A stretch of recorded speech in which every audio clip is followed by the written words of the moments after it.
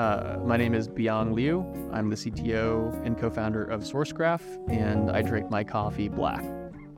Hello and welcome everyone to the MLOps Community Podcast. I am your host, Dimitri Os, and I'm flying solo today, talking to Beyang. Wow, what a conversation. I loved his idea of context is all you need.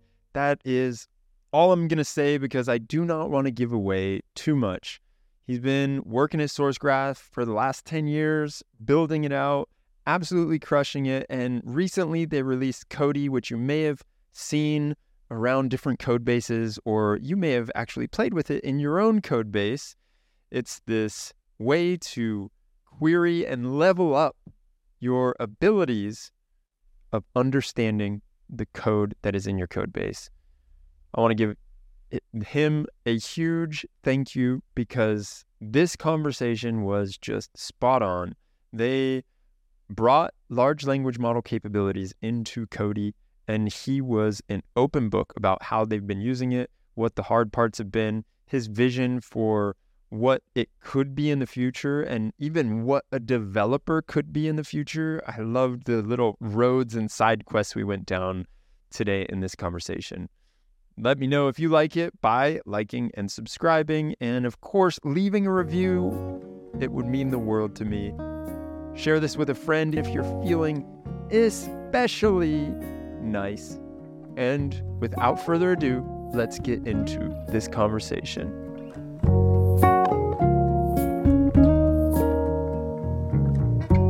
Beyang, you started SourceGraph 10 years ago, you told me. What were you doing before that?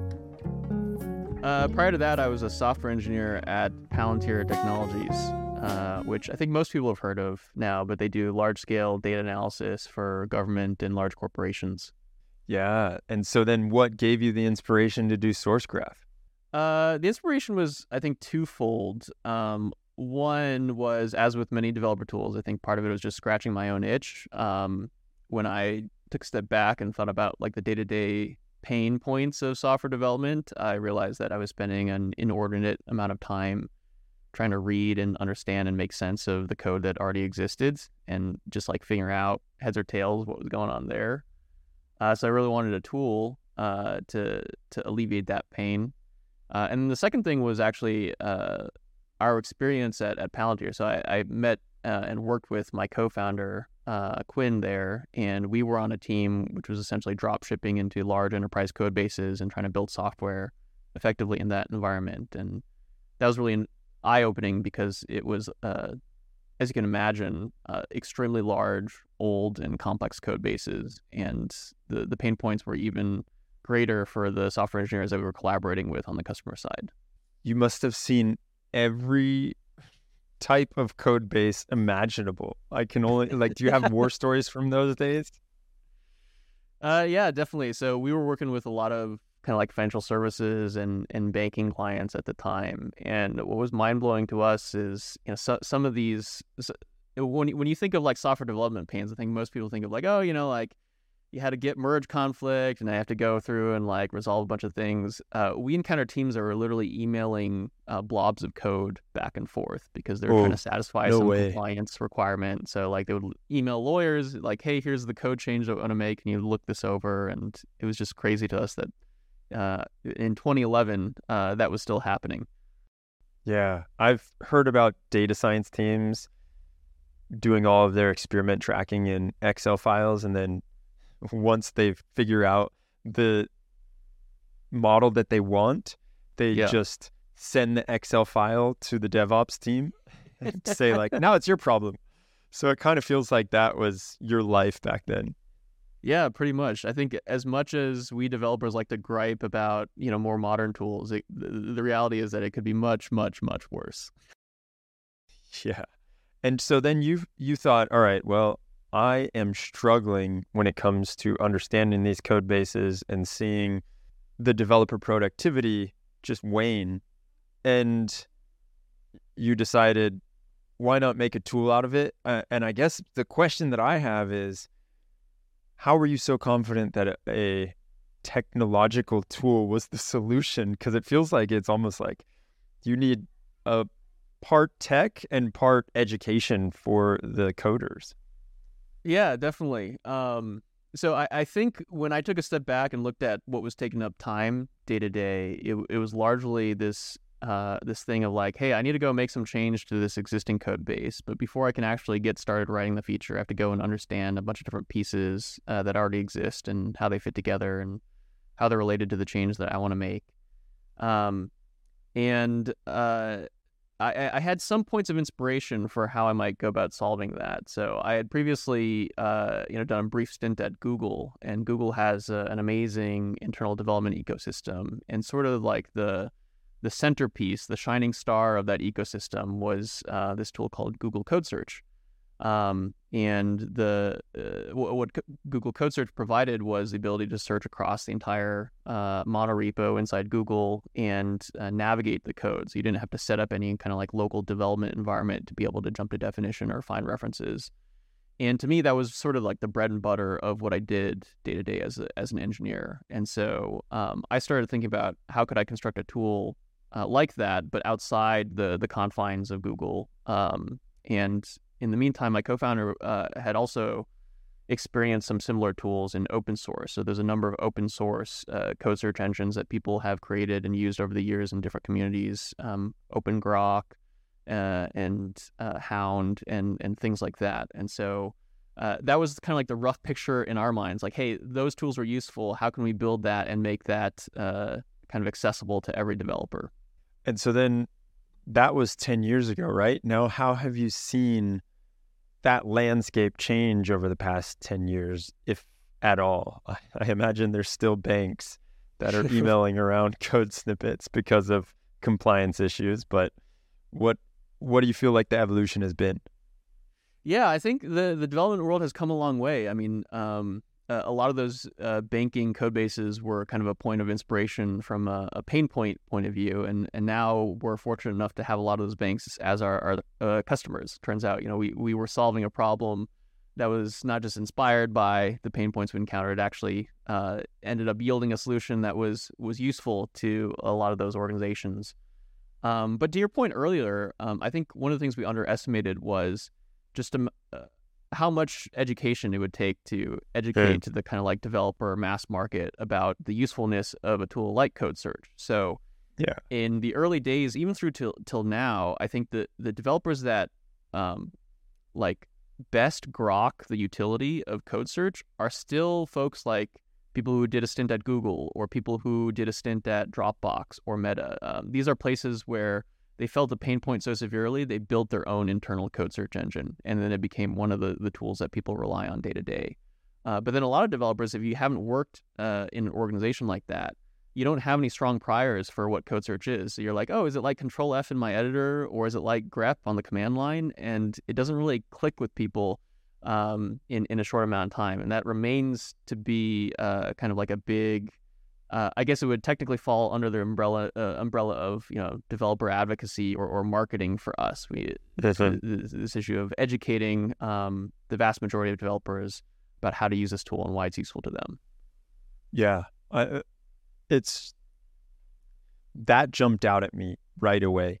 Is how you need to have this tool needs to land with someone who understands the value of it. Yeah. It needs to be something that people have felt that pain and they realize there's got to be a better way, because I'm pretty sure my friend at XYZ company, he's not spending or she's not spending 2 hours a day just trying to understand what this 5 lines of code actually does, and it's poorly documented, or the documentation that is there says do not change this, whatever you do. It's like, wait, why can't I change this? And you don't want to know, just don't do it. So that feels like something that you are trying to fix. Now, you set out to build a code search engine. I mean, search in 2010 feels like it was, in 2011, it was a whole different beast back then. How has your infrastructure and what you're doing around search changed, and especially just in like the last 2 years? Because with all Yeah. of the advances, I would say, in search in the last 2 years, you have to have done a lot of upgrading, I would imagine. Yeah, definitely. So the domain of search has changed a lot in the past 10 years, and specifically in code search, one of the things that we started out building and prioritizing that I think was a step forward in terms of tools that were publicly available was we viewed it not just as a strict search problem per se, but also, what do you do after you click into a result? When you're trying to understand a piece of code, you click on that result, and then you're staring at a code file, and a lot of what you need to do is do things like jump to definition or find references. You're essentially walking the reference graph of all the different components that fit together. You're trying to understand, what those nodes are and what the edges are in terms of how different parts of code relate to one another. And we started out by focusing on constructing that code graph. So essentially compiling the universe and extracting the symbol tables so that we could execute a jump to definition or a find references request without the user having to go through the rigmarole of getting the code to build, which is an exercise in itself. And so I think like the first big advancement we created was this graph concept. We're essentially like mapping and graphing all the code in the world and feeding that into our product as both a code exploration tool and a signal into the search side of things. More recently, we've been looking at incorporating AI-based signals into the search results and the search relevancy. I actually had a background in machine learning way back in the day, so I did my undergrad thesis in computer vision, but that was like 1 or 2 AI revolutions ago. And so back then, the quality of the models wasn't anywhere near to where we would thought it'd be useful in production. But in the past couple of years, things have just come so far so fast, and we're now in the process of incorporating large language models into many different parts of our product, both in kind of like the generative sense of like, hey, can I ask a question and get an answer, or can I get it to generate some code, as well as baking kind of signals informed by models into the ranking of the code search engine itself. What do you mean by that? Second use case? Yeah, so for a long time, the main interface to source graph code search was supporting string literal and regular expression searches. So the idea is that you type in a partial string match or a regular expression describing the pattern you were looking for. And we supported that at both kind of like a textual level and a symbolic level. So you could actually type in a regex that matched like a symbol name, a function name that you're looking for. And we were smart enough to extract only the function names and eliminate matches that were not symbolic. But more recently, we've been trying to build a query interface that is more accepting of kind of like natural language queries. And there's 2 types of natural language queries. There's kind of like a fuzzy, kind of almost keyword style search that's similar to what you might type into Google. When you search for something in Google, you don't necessarily articulate it in grammatical terms. You just kind of like blurt out the first couple of half-formed words that come to mind, and somehow like the result you're looking for is almost always at the top. And then the second form of natural language is when you actually do articulate it in grammatical terms, and we want to support both types. The former because a lot of queries are just like like SAML, SSO, whatever. Like I'm envisioning like a function in code. I want to jump straight to it. You type out like your first half-formed thoughts, and then we get you instantly there. And then the second part is when you're trying to articulate precisely like, hey, I'm looking for the thing that connects to this thing and that thing. And so you kind of write out a complete sentence describing what you're looking for. And we want to support both. And in order to support those types of queries, you have to incorporate AI into the stack in some way, because otherwise you just wouldn't be able to do that kind of like level of fuzzy matching. Yeah, it seems like on the one hand, if you're just doing the Google search style, then the AI, I'm not sure where it comes in. I understand on the other side where if you're writing almost like a prompt and you're prompting it to say, hey, where is this? What is it? I want to know what's going on. And you're a senior developer, so tell me in a nice way. Yeah, so in the keyword style search, where it comes into play is, I think as you know, and as most of your listeners know, there's these things called embeddings that there are the internal representation of language models. It's how the language model represents a string of text. And those turn out to be like pretty decently useful for searching for stuff. So basically, you map the different functions in your code base to embedding space. So you're essentially generating these large numerical vectors that represent, in some sense, the semantics of that piece of code. And then you have the user query, which you also map to that same space. And so you have these two vectors, one representing the user query and one representing a snippet of code. And then you do kind of like a dot product between them, which tells you the distance they are between each other in semantic space. And then when you're doing a search, it's essentially like a nearest neighbor match between those 2 points in embedding space. And so what that allows us to do is it permits us to reveal kind of like fuzzier level results. So in standard keyword search, you kind of have to still get like bits and pieces of the actual keyword. So if I'm looking for like I don't know, I guess to use the auth example again, because I've been thinking about auth recently. OIDC is like an auth protocol, and so if I'm looking for the handler that supports OIDC in my code base, with keyword search, I'd probably have to type in like OIDC or OpenID connect, and that would be at least like a partial match against what I'm looking for. But with the more embedding style search, you could type in, SSO handler or SSO handler based on OAuth or something like that. And those terms oftentimes are close enough in semantic space, in embedding space, to yield a search result that you otherwise would not have gotten with just standard keyword search. You guys must have been using vector databases for a while now. I get the feeling like you were doing these embeddings before they were cool. Is I wrong to say that? I think we were a little bit ahead of the curve. So we started looking into these signals probably late 2021, early 2022. So we got a head start by a little bit. But I would say like we're not experts in vector databases per se, because a lot of the nearest neighbor searches that we do are actually still within the scope of a single repository. And I think what a lot of people don't realize is that's on the order of like millions of results. And if you're dealing with that magnitude of results, then a for loop works pretty well. You literally just like scan through all the things in your index, and dot product is pretty cheap. And so you can do that, and it's pretty fast. I think we will start to get more into vector databases in the coming months when we start thinking about scaling this nearest neighbor search to a larger corpus of code beyond the scope of your current repository. Okay, I like that. And now the other piece that I was thinking about as you were talking through this is, can you break down what the actual tech is behind this?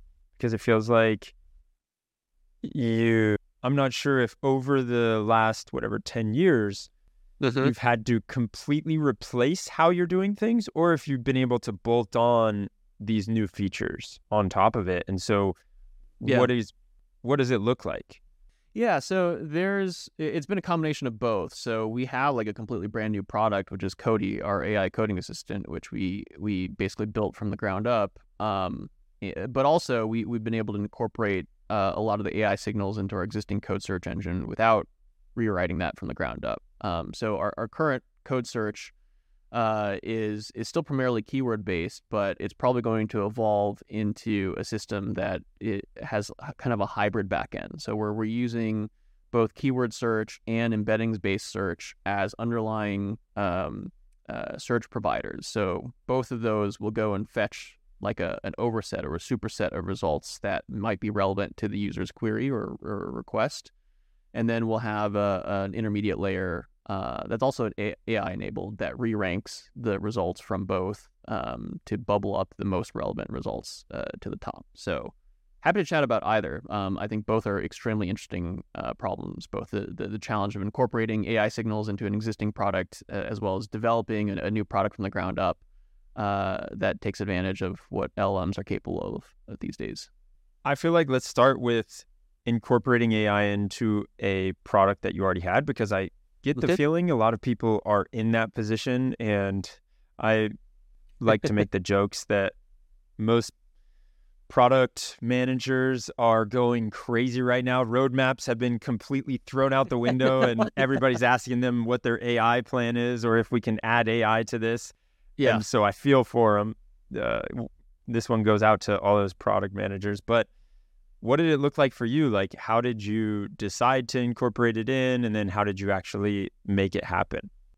Yeah, so how do you incorporate AI into your existing product without upending your entire organization, especially when probably your CEO is breathing down your neck and saying, hey, what's our AI strategy? What's our AI strategy? I think that's a pattern that we've witnessed across the board, and to some extent, we're experiencing that ourselves. Yeah. I think we're in this weird position right now where everyone, almost everyone, sees the potential of these technologies, but not everyone has thought through precisely how they can be made useful in their particular domain area. And so we're in this weird position of there being just like a lot of top-down pressure to adopt, AI in some sense, but with not a lot of clarity on the ground in terms of how to incorporate it. And usually it's the opposite, right? Like, you're in the weeds of the product and you're kind of iterating against user feedback, and you have these insights that kind of like bubble up to these top level insights. Whereas now we're trying to go with like the top level mandate of like, hey, embrace AI. And then it's like, oh, but how? So I don't know if like I'm an expert on this matter, but I think, when we come to trying to like grapple with this task, I think what we found works best is you always got to start with something like simple, I think, and something that's within the bounds of your comprehension. You don't want to go and try to like take on the big dreamy task head on. Like, you don't want to go and try to start building AGI before you have kind of like basic primitives in place. And so for us, I think we started with, from the point of view of improving our existing product, we started with the question of like, okay, what are the capabilities of large language models? There's a couple of interesting applications that seem to have emerged. One is, code generation. Another one is kind of question answering. And then a third one is this kind of embeddings-based search, where you can have kind of this like more fuzzy or semantically informed information retrieval mechanism. And so what are the different products, what are the different parts of our product that could take advantage of those abilities? And then let's start by kind of like rolling in some of these signals in a way that improves upon the baseline. So the first thing we did was take an off-the-shelf embeddings model and do nearest neighbor search on that and see what kind of results we were able to get to augment our existing kind of like trigram regex-based search. And the initial results were pretty poor overall, but with like some glimmers of promise. Like 95% of the time, you're like, why did it think that these two were this symbol was like close to the user query? That's complete garbage. But then there's like in that 5% of the time where like, oh my gosh, like it actually found two things that were semantically pretty close but had no keyword overlap. And so like that was the initial thing, and we iterated on that, and started to fine tune the embeddings model a bit and iterate on improving that. And that was kind of how we dipped our toes into the waters initially. And I get the feeling you had to have been looking at all different types of use cases. And one that I think about, especially for what you're doing, is, hey, let me highlight this group of code, or let me just like ask of this repository, what the hell is going on here? Yeah, right. Getting an answer back, right? What made you not go with that? Or maybe that's something that is on the roadmap. Yeah, so that's something that we support now in the form of Cody, which is our AI-enabled editor extension. So you can ask Cody a question about your code base. It will do a bunch of searches on the back end, and then answer your question as best it can based on the context of your code base. But in the beginning, we didn't do that because when we started investigating large language models, this was before ChatGPT was released. So GPT-3 was kind of like the most advanced, generally available model at that point. And I think what we and a lot of people discovered is, GPT-3, it had kind of all the basic capabilities that were later found to be present in ChatGPT, but the amount of prompting that it took to unlock those capabilities, you basically couldn't unlock it reliably enough. And so with just the base model of GPT-3, you couldn't just like place relevant snippets of code into context and then say like, hey, can you answer the user's question based on these existing snippets? It would just go off and like, try to complete some other piece of text that it thought was relevant. What changed that was the release of ChatGPT when the fine tuning to make it like better at question answering, and also the kind of logical synthesis capability to the extent that LLMs can reason. That made it a much better model for this use case of like, hey, what the heck is going on in my code? Can you explain it to me? Yeah. So break down Cody then, because I guess I was under the impression that it didn't have all those capabilities, but it seems like I was totally off. Give me the breakdown on what Cody is, because it's like a chat with your data type bot or QA, where your data is not like a Notion document, it is your repository. Yeah, definitely. So Cody has a couple of main interfaces. So the two main ones are, one is inline autocomplete. So as you're coding, it will autocomplete the code that you're trying to type based on the context of your code base.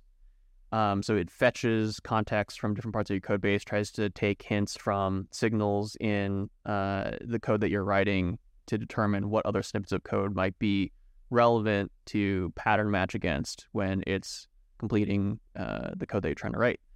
The second interface is more of like an explicit prompting interface. It's more akin to ChatGPT, although we don't like to say the word chat because I think open-ended chat is actually not a great way to present the capabilities of the language model in the context of coding. So our chat, so to speak, is more like a natural language REPL of sorts, where there's commands that represent common things that you want to do through explicit instruction. Things like generate a unit test, or explain some hairy piece of code, or generate some documentation for a piece of code. And those are things where you would write out an explicit set of instructions like, hey, can you explain this selection? Or I'd like to generate a unit test for this code. And then you hit enter, and then in the transcript, either inline in the code, so where you made a selection, there's kind of like a text box that will appear there, and you can have a conversation that's attached to a specific range in code, or you can have it just like general in the sidebar. So think of it as kind of like a terminal of sorts, but it understands like human language. You enter in your query there, and it will either respond with an answer to your question, or if you ask it to generate some code, it will generate some code that follows the instructions that you provided. There's so many cool things about this. The big question is, does it tell you why you can't delete that one piece of code that is commented on? Never touch this code. So it can. It can, provided that the underlying context fetching mechanism discovers the relevant pieces of code to answer that question. And so one of the things that we think is unique and differentiated about how Cody works is the context fetching mechanism. So we have this catchphrase that we started to say, which is context is all you need. So it's kind of like a riff on the attention is all you need paper title. But essentially what we found is that the quality and accuracy of responses from Cody, whether you're doing inline autocomplete or answering a question in the more explicit REPL interface, probably like 95% of the time, it's dictated by, hey, did you fetch the relevant pieces of code into the context window of the large language model? Because if I'm trying to answer your question, so let's say your question is like, hey, why can't I delete this piece of code? Now, if underneath the hood we go and find, maybe we do like a find references or go to definition to understand like where that piece of code is being used elsewhere in the code base, and then that snippet of code shows that the function is being invoked in a certain way, then using a language model like ChatGPT or Claude or an equivalent chat-based model, those models are generally good enough at doing kind of like some primitive form of logical reasoning where I can say like, oh, like here's a comment saying like, don't change this.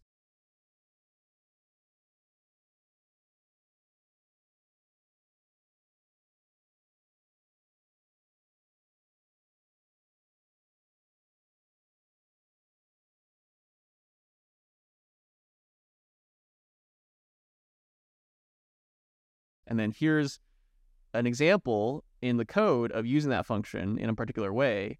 And then it's able to synthesize those two facts into an answer explaining why that comment exists.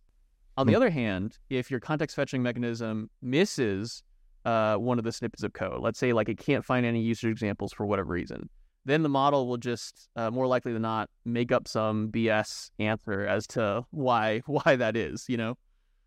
Yes. Yeah, and I get the feeling it's like, if only it was that easy where it was that piece of code could be linked back to another piece of code. I feel like on those really hairy databases code bases, what you get are like 5 different layers of code being dependent on other code. And then what you have, I don't know, I would love to see if the search could pull up every piece of it and follow the breadcrumbs around. Yeah. So the short answer is today it doesn't, because we haven't made it good enough yet. But we're on the track to getting there. So essentially the intuition that we're following is, you know, if you gave a human that task, like let's say you dumped a human into this code base and said like, hey, we need to change this code, despite being a comment that says like, do not change this code for these reasons. You know, there's some feature we need to build.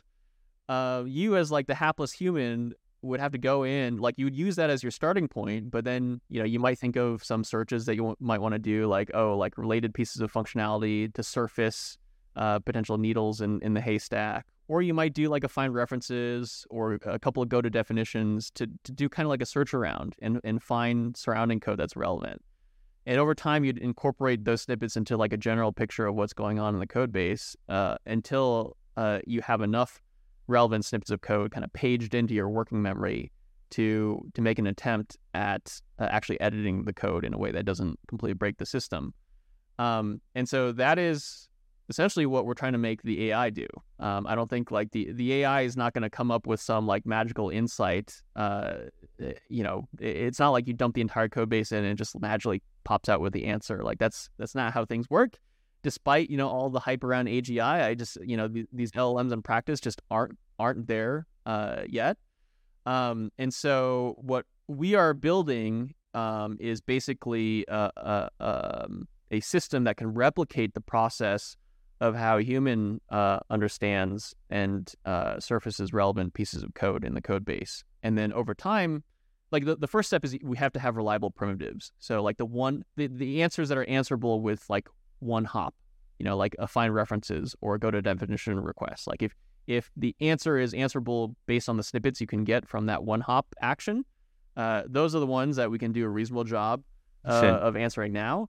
And then once that's reliable enough, we'll do 2 hops and then 3 hops. And then at some point we'll work our way up to maybe this thing that feels kind of like semi-autonomous in terms of how it can explore and discover things in the code base. It just reminds me, I heard a story back in the day, and I can't remember where I heard it, but it was something along the lines of an engineer looking at a code base and reading the comment, and the comment said, "Do not delete, you stupid idiot," something like that. And the guy looked and it was like, man, that's pretty harsh. Like that seems like some really aggressive language for this simple function.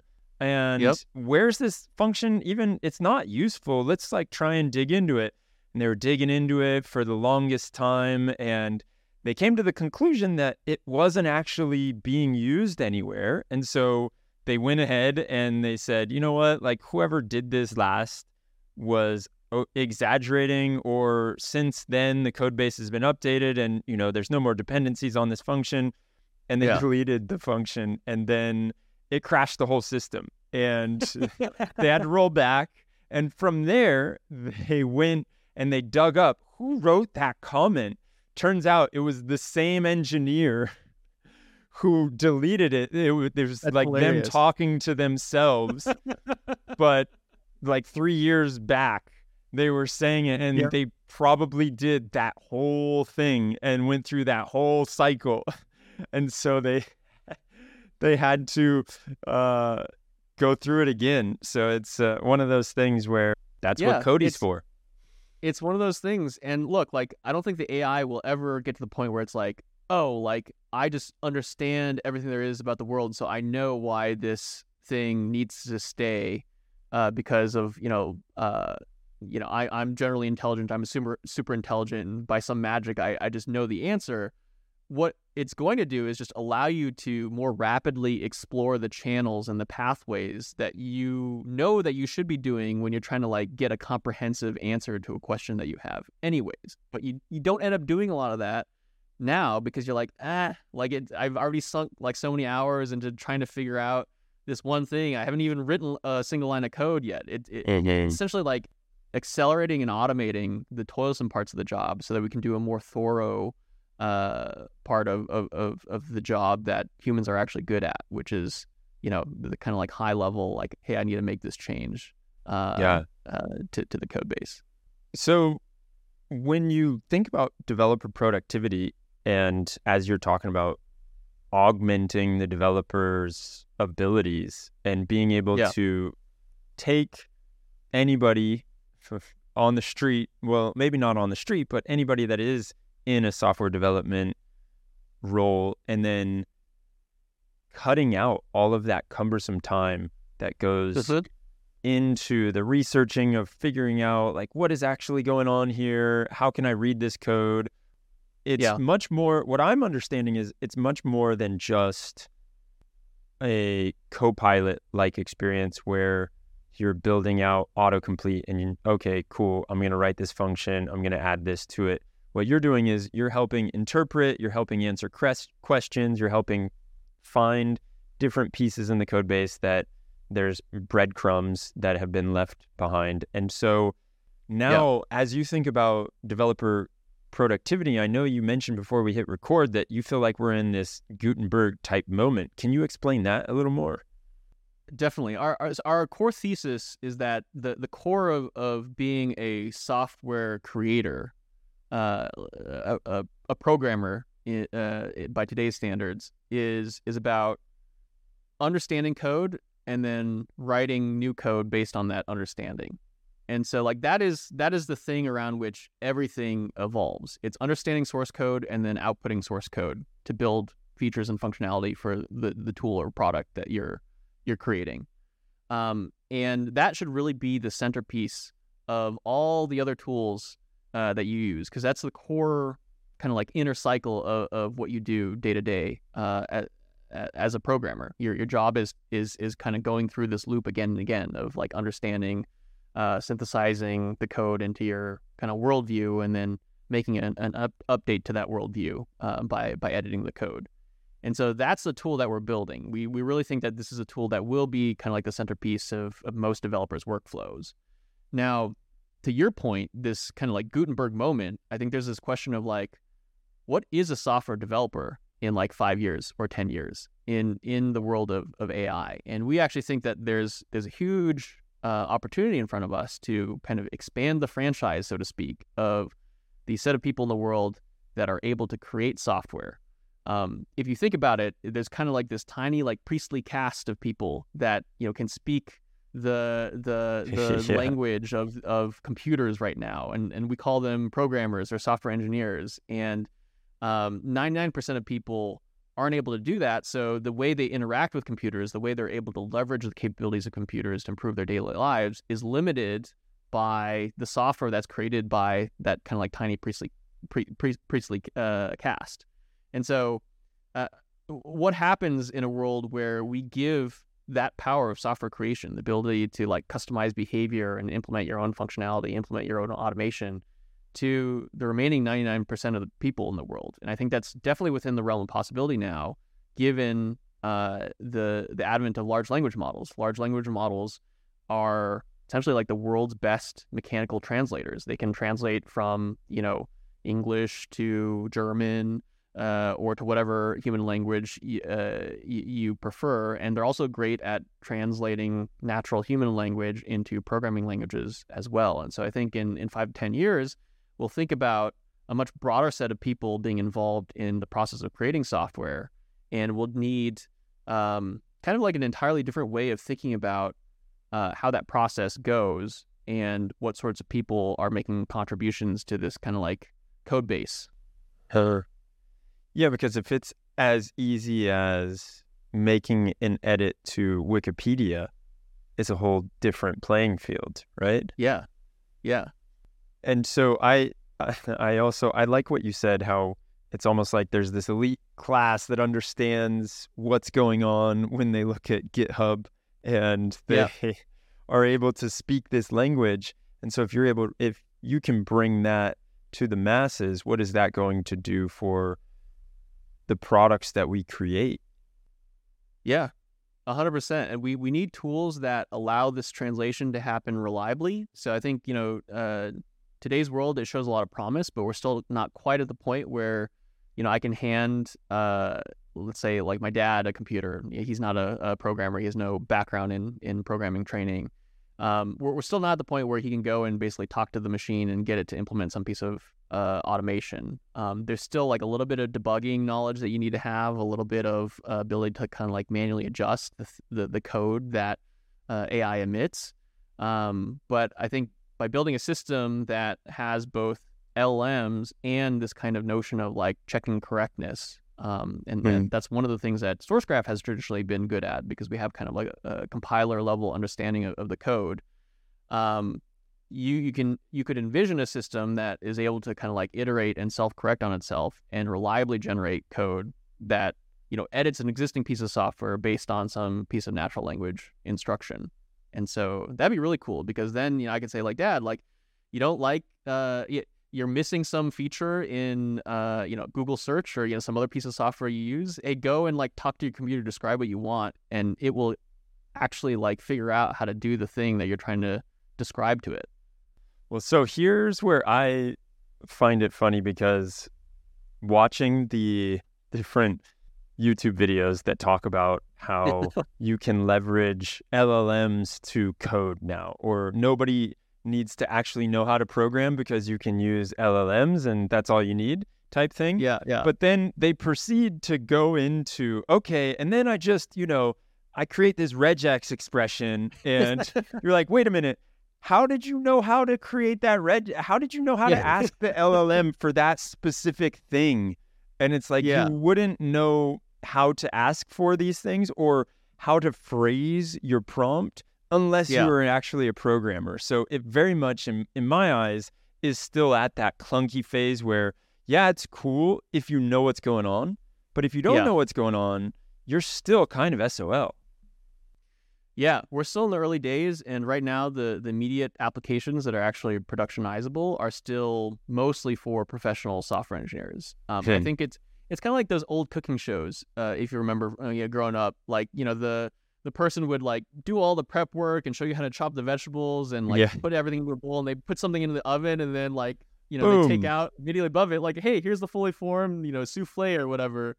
And then you would do the same thing, and yours would come out looking nothing like that. And you're like, okay, there was some steps that were omitted in this process. And I think right now humans still have to fill in those gaps, and those humans still have to understand. They have to be literate with programming languages. But I think in a couple of years we'll get to the point where we have systems that are reliable enough that can do kind of like the automatic checking for you, so that people who don't consider themselves professional programmers or software engineers can actually start being more reliable contributors to code bases. Well, so what do you think then is the argument for why that hasn't happened in the low code, no code movement? Because that's been around for a long time, right? And I guess whenever I've used low code, no code, it's kind of like that same thing where I get overloaded with complexity, or I still feel like you have to have a bit of a systems mentality or a systems way of thinking about it, and a ton of patience to learn how the no-code tool works. Yeah.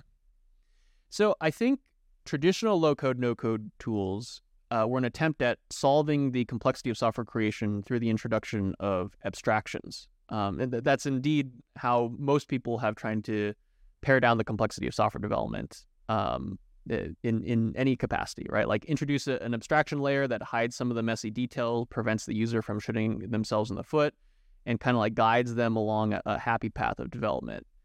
I think the challenge with that approach is that there is a cost to the abstraction, right? What you get is more guardrails, but it comes at the cost of expressivity. And this is something that people have noted again and again with tools like that. It works as long as you're trying to build the thing that they built in the demo, right? But as soon as your requirements go beyond what the platform has anticipated supporting, then you kind of hit a brick wall. There's no way to get around it, or you have to, dive so much into the weeds that it would almost be easier to ask a professional engineer just to write it in kind of like a regular programming language. I think language models have a potential to create the best of both worlds, where maybe in the future when you're trying to like build an application and you're not a professional software engineer, you don't understand how to interpret C or Java or Python, you can just express what you want in natural language just in the context of a regular code base. So there's no like no code or low code platform. There's no piece of abstraction sitting between you and the code. But what you're doing is you're articulating what you want in a natural language. It's generating code for you. It automatically checks that it works. And then it can kind of explain back to you the code that it generated, sort of explaining, the detailed things it's doing. How does that relate back to your high level piece of instruction?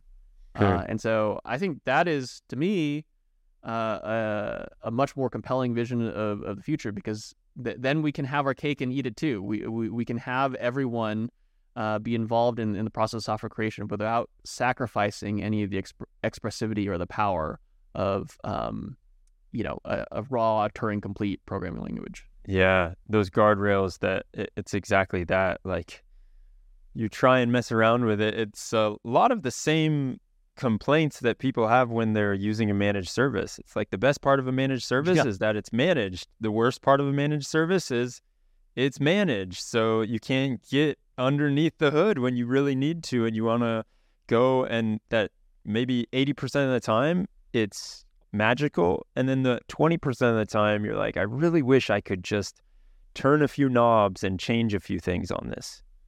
Yep, absolutely.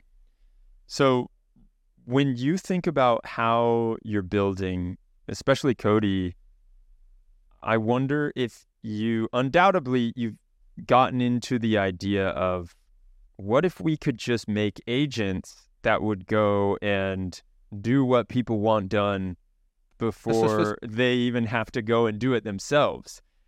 Yeah. Have you gone down that path? Yeah, absolutely. I think agents are all the rage right now. And I think there's a ton of potential there. I think there is a future where we have a bunch of these agents, and I think of them more as they're just computer systems, right? At the end of the day, where the input is some piece of human instruction, likely natural language, and then a series of actions that performs on behalf of the human, involving. And it could be human in the loop or human out of the loop. So, either completely automated or kind of like asking you for feedback along the way. I think the world we live in today, I guess I would say like, okay, like that's the end state, right? And the question is, how do we get there? And I think what you kind of have to do is you have to start with kind of like the building blocks. Like, what are the building blocks of agents? So agents are these kind of like multi-step things that happen in response to a query or a prompt. In order to get to multi-step, we have to start with reliability at a single step of that process. And we're still in the stage where that single step process is still fairly unreliable. A lot of people talk about language models being quote unquote usefully wrong, in the sense that they will hallucinate from time to time, they will mess up from time to time, but it's okay because they're still more useful than not. Like even if it invents an API that doesn't exist, you as a human can still be like, that doesn't exist, but like the rest of the code you wrote is still helpful. I can pattern match against that. That's good. Once you start trying to compose those into longer and longer chains of thought, the reliability and the accuracy does tend to matter more, because think about each time, each step of the process, you're rolling the dice, so to speak. And if you hit an error mode, then your thing will quickly go off the rails. And so for a one-hop process, 70% reliability, maybe that's tolerable because it works well enough most of the time. But once you're, 3 or 4 steps into it, what's, 0.7 to the fourth or fifth power, at some point decays to 0. Yeah. And so I think where we are with agents right now is we're still at the point in working with language models where the longer chains of thought are just too unreliable to rely on for day-to-day use or production use. I think we're maybe still at least a year away from there. And what it's going to take to get more reliability, I think, number one, is improvements to the model layer. So training and fine-tuning models to be more agent-friendly. Agent-friendly, exactly. Or like domain-specific. Like if you're training an agent to use APIs, right? Like there's a lot of low-hanging fruit, I think, left for enabling these to be better users of APIs and to generate working code. And then there's also, figuring out how to compose them with other systems, like things that might do static checks or check the correctness of the output, and might fetch information or context, like Sourcegraph does for the agent to help improve the accuracy. Yeah, it doesn't feel like there's a clear stack for agents yet. And if it does feel like, on the other hand, we're getting a stack for using LLMs, and that is becoming like vector database is the champion in this one. And then you've got your SDK libraries, and maybe you've got some prompting or some explainability or some kind of tool to keep the guardrails on. And then of course the large language model is there and ever present. Yeah. But when it comes to agents, I feel like what you just described, there hasn't been, or maybe I just don't spend enough time diving into the tooling around agents. Yeah. But there hasn't been that idea of like, here's a clear design pattern when you're trying to use agents. Yeah, I think that's absolutely right. I think that's largely because no one has figured out how to do it reliably enough. Yeah. And so there is no like example of like, hey, like this works awesomely and it supports all these things in production. At the point in which like that becomes a thing, then I think there will be like at least a few open source projects or frameworks that emerge where it's like, okay, we can point to at least one application that makes use of us that people use day to day or they rely on in a production environment. And I think right now it's mostly just ad hoc. Like everyone building with language models is kind of building their own proto frameworks internally because we're still experimenting with exactly what combination works well in practice. You did mention one thing when it comes to dealing with agents and how you feel like there's a lot of possibility for creating a fine-tuned model that just deals with APIs or API creation. Yep. When you were building Cody, are you using GPT on the back end? Are you using Claude? Did you bring it all in-house, and are you using a open source LLM? Yeah, so we use LLMs in a few different places in Cody. So for the code generation and the chat-based generation, so the Q&A, we can use either Claude from Anthropic or GPT from OpenAI. We're also planning on supporting some of the newer open source, llama-based models there as well. And then for the retrieval aspect of it, which is generating embeddings and using those for search, we're using a combo of OpenAI embeddings and open source embeddings that we've kind of fine-tuned for our purposes. And so we are kind of getting into the model layer, and we've been a little bit circumspect about investing there because I think there's a lot of good stuff available off the shelf currently, And in working with these things, we think a lot of the low-hanging fruit is still in the realm of retrieval augmentation. So like, how can we improve the quality of the context that we feed into the models? And so I don't think we've exhausted that yet. And the fact of the matter is you're able to iterate much more quickly when you're only dealing with model inference and feeding in different pieces of context and playing around with the context retrieval mechanisms than training a model or fine-tuning a model, because that involves a whole cycle like gathering data, cleaning the data, running the fine-tuning, seeing the outputs.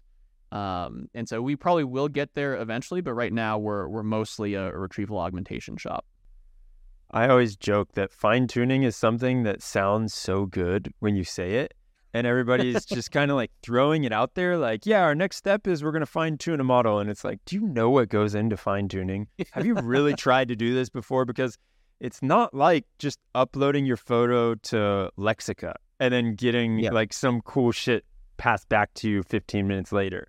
That's not fine-tuning. As much as Stable Diffusion may have made you think it is, that's not really what it is with LLMs. Yeah.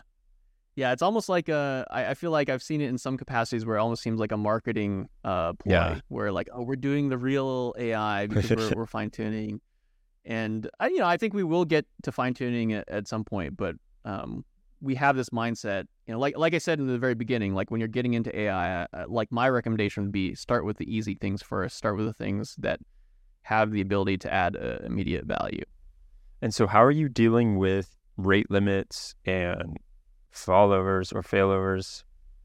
Like, what do you do about that when all of a sudden OpenAI or Claude doesn't want to respond anymore, and you're just like, well, guess we can't call support? Well, actually, we can call support. So we have, good, strong enterprise relationships with both Anthropic and OpenAI in place. And so you're the lucky ones. You are. I suppose we are. Both of them have been very helpful as we've kind of built out and scaled Cody up. But the short answer is that it's just like another external API, right? Like if you're a product that has any sort of external or cloud dependency, this is something that you have to manage as part of your platform. And there is downtime at some points. And that's something that you have to convey to your customers that now and then there might be downtime in service. I think the good news is that we're still in kind of like the early days of AI. So a lot of folks do have kind of like a general tolerance of like, hey, it is kind of like the wild, wild west right now, and things are moving quickly. So, if things go down for a period of time or there's some turbulence along the way, then that's just part of the journey. Well, I feel like you already are doing a lot more than most people think about when you have Claude and ChatGPT or just GPT to hit. Mm-hmm. And so I guess you can load balance a little bit that way. Yeah. I think one of our philosophies is we do want to support multiple language models because, not just for kind of like the reliability and robustness side of things, but, as new models get released, we want to be able to incorporate the latest and greatest into Cody. But you're not, like if I am playing with Cody, I'm not getting both of those answers, am I? It's just hitting one of the APIs? Or are Correct. you... Because I imagine there's a lot of roads we could go down when it comes to evaluation and how you're evaluating which ones are better. And so right now you're getting either one of those. We're not doing both. We're not trying to like compare and contrast anything at flight time. I think part of it is just it was easier to implement that way. And then another part of it is also, I said before, context is all you need. And what we found is there are differences between the two models in terms of what their relative strengths are. But by and large, the context is what makes the difference. And so like the differences in terms of like how good it is at generating code in this language or that, they largely diminish or even vanish once the context fetching quality is good enough in a given language. Because what the model then does is just pattern match against the snippets that you feed it. And so it relies a lot less upon its kind of like unique memorized knowledge. Yeah, that's fascinating. So it really gives it less roads to travel, or I almost look at it as you're closing the possibilities that it can answer back with. You don't give it anything. Yeah. It's not like, hey, answer me with anything that you've been trained on. It's like very, very specific. And the more specific that you can give it, the more specificity that you can give it, the better it's going to be and the more accurate it's going to be.